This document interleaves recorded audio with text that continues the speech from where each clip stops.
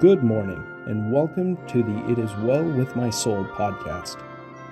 Now, here is Pastor White with today's devotional. Good morning, beloved. Welcome to Friday, April the 17th. We're over halfway through the month and still going. Praise the Lord for God's goodness. You know, in Psalm 37, verse 25, the promise there is that the righteous are never forsaken, nor his seed begging bread. God makes many wonderful, valid promises for us all through the Bible. I hope you've been reading your Bible every day. Well, we come to the last in our little mini-series on sad experiences, and this one here I'm reading out of the book of 2 Corinthians, chapter 12. It has to do with the Apostle Paul himself. 2 Corinthians chapter 12, beginning at verse 7. And lest I should be exalted above measure through the abundance of the revelations, there was given to me a thorn in the flesh, the messenger of Satan, to buffet me, lest I should be exalted above measure. For this thing I besought the Lord thrice, that it might depart from me. And he said unto me, My grace is sufficient for thee, for my strength is made perfect in weakness. Most gladly, therefore, will I rather glory in my infirmities, that the power of Christ may rest upon me. Therefore I take pleasure in infirmities, in reproaches, in necessities, in persecutions, in distresses, for Christ's sake. For when I am weak, then am I strong.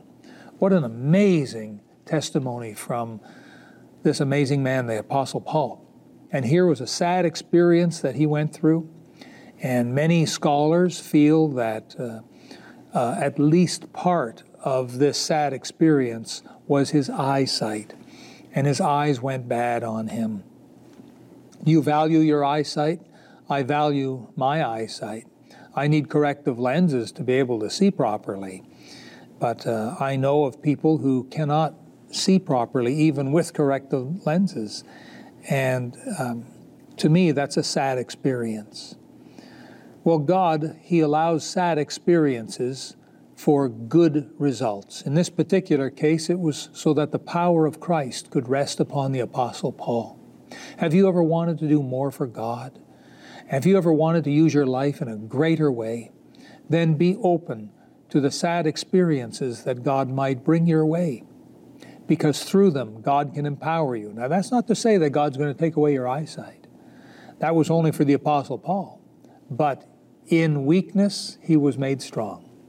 There's a story told about a lady, missionary from Finland. This would be maybe 100 years ago. And she went to India. And while she was there serving the Lord, she got sick, contracted a disease, and it required that she go back home to Finland.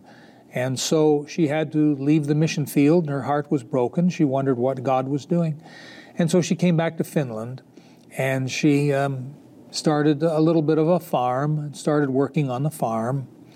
And she had a terrible accident happen while on the farm. Her hand got caught in a threshing machine and took her hand right off. And of course she was in pain, and rushed her to the doctors, and they were able to fix it up. But she had now a hook. That's what they had back then. And she had a hook in place of where she had a hand. And she started praying, Lord, I'm praying not why, but what? What do you want me to do? What can a one-handed farmer do? And soon the Lord showed her, and she was able to transform her farm into a home for the elderly. And she was able to be a Christian witness and a big blessing to many, many, many elderly people. You see, God knows what He's doing. Now our time is up. Let's pray once more. Our loving Heavenly Father, we give you the praise and glory for the sad experiences.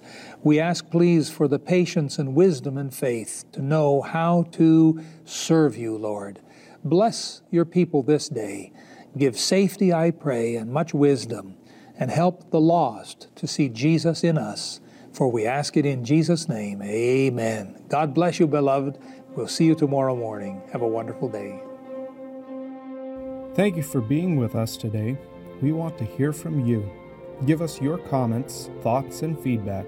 Remember to subscribe to the channel so that you could join us again tomorrow for an encouraging message from Pastor White in this program, It Is Well With My Soul.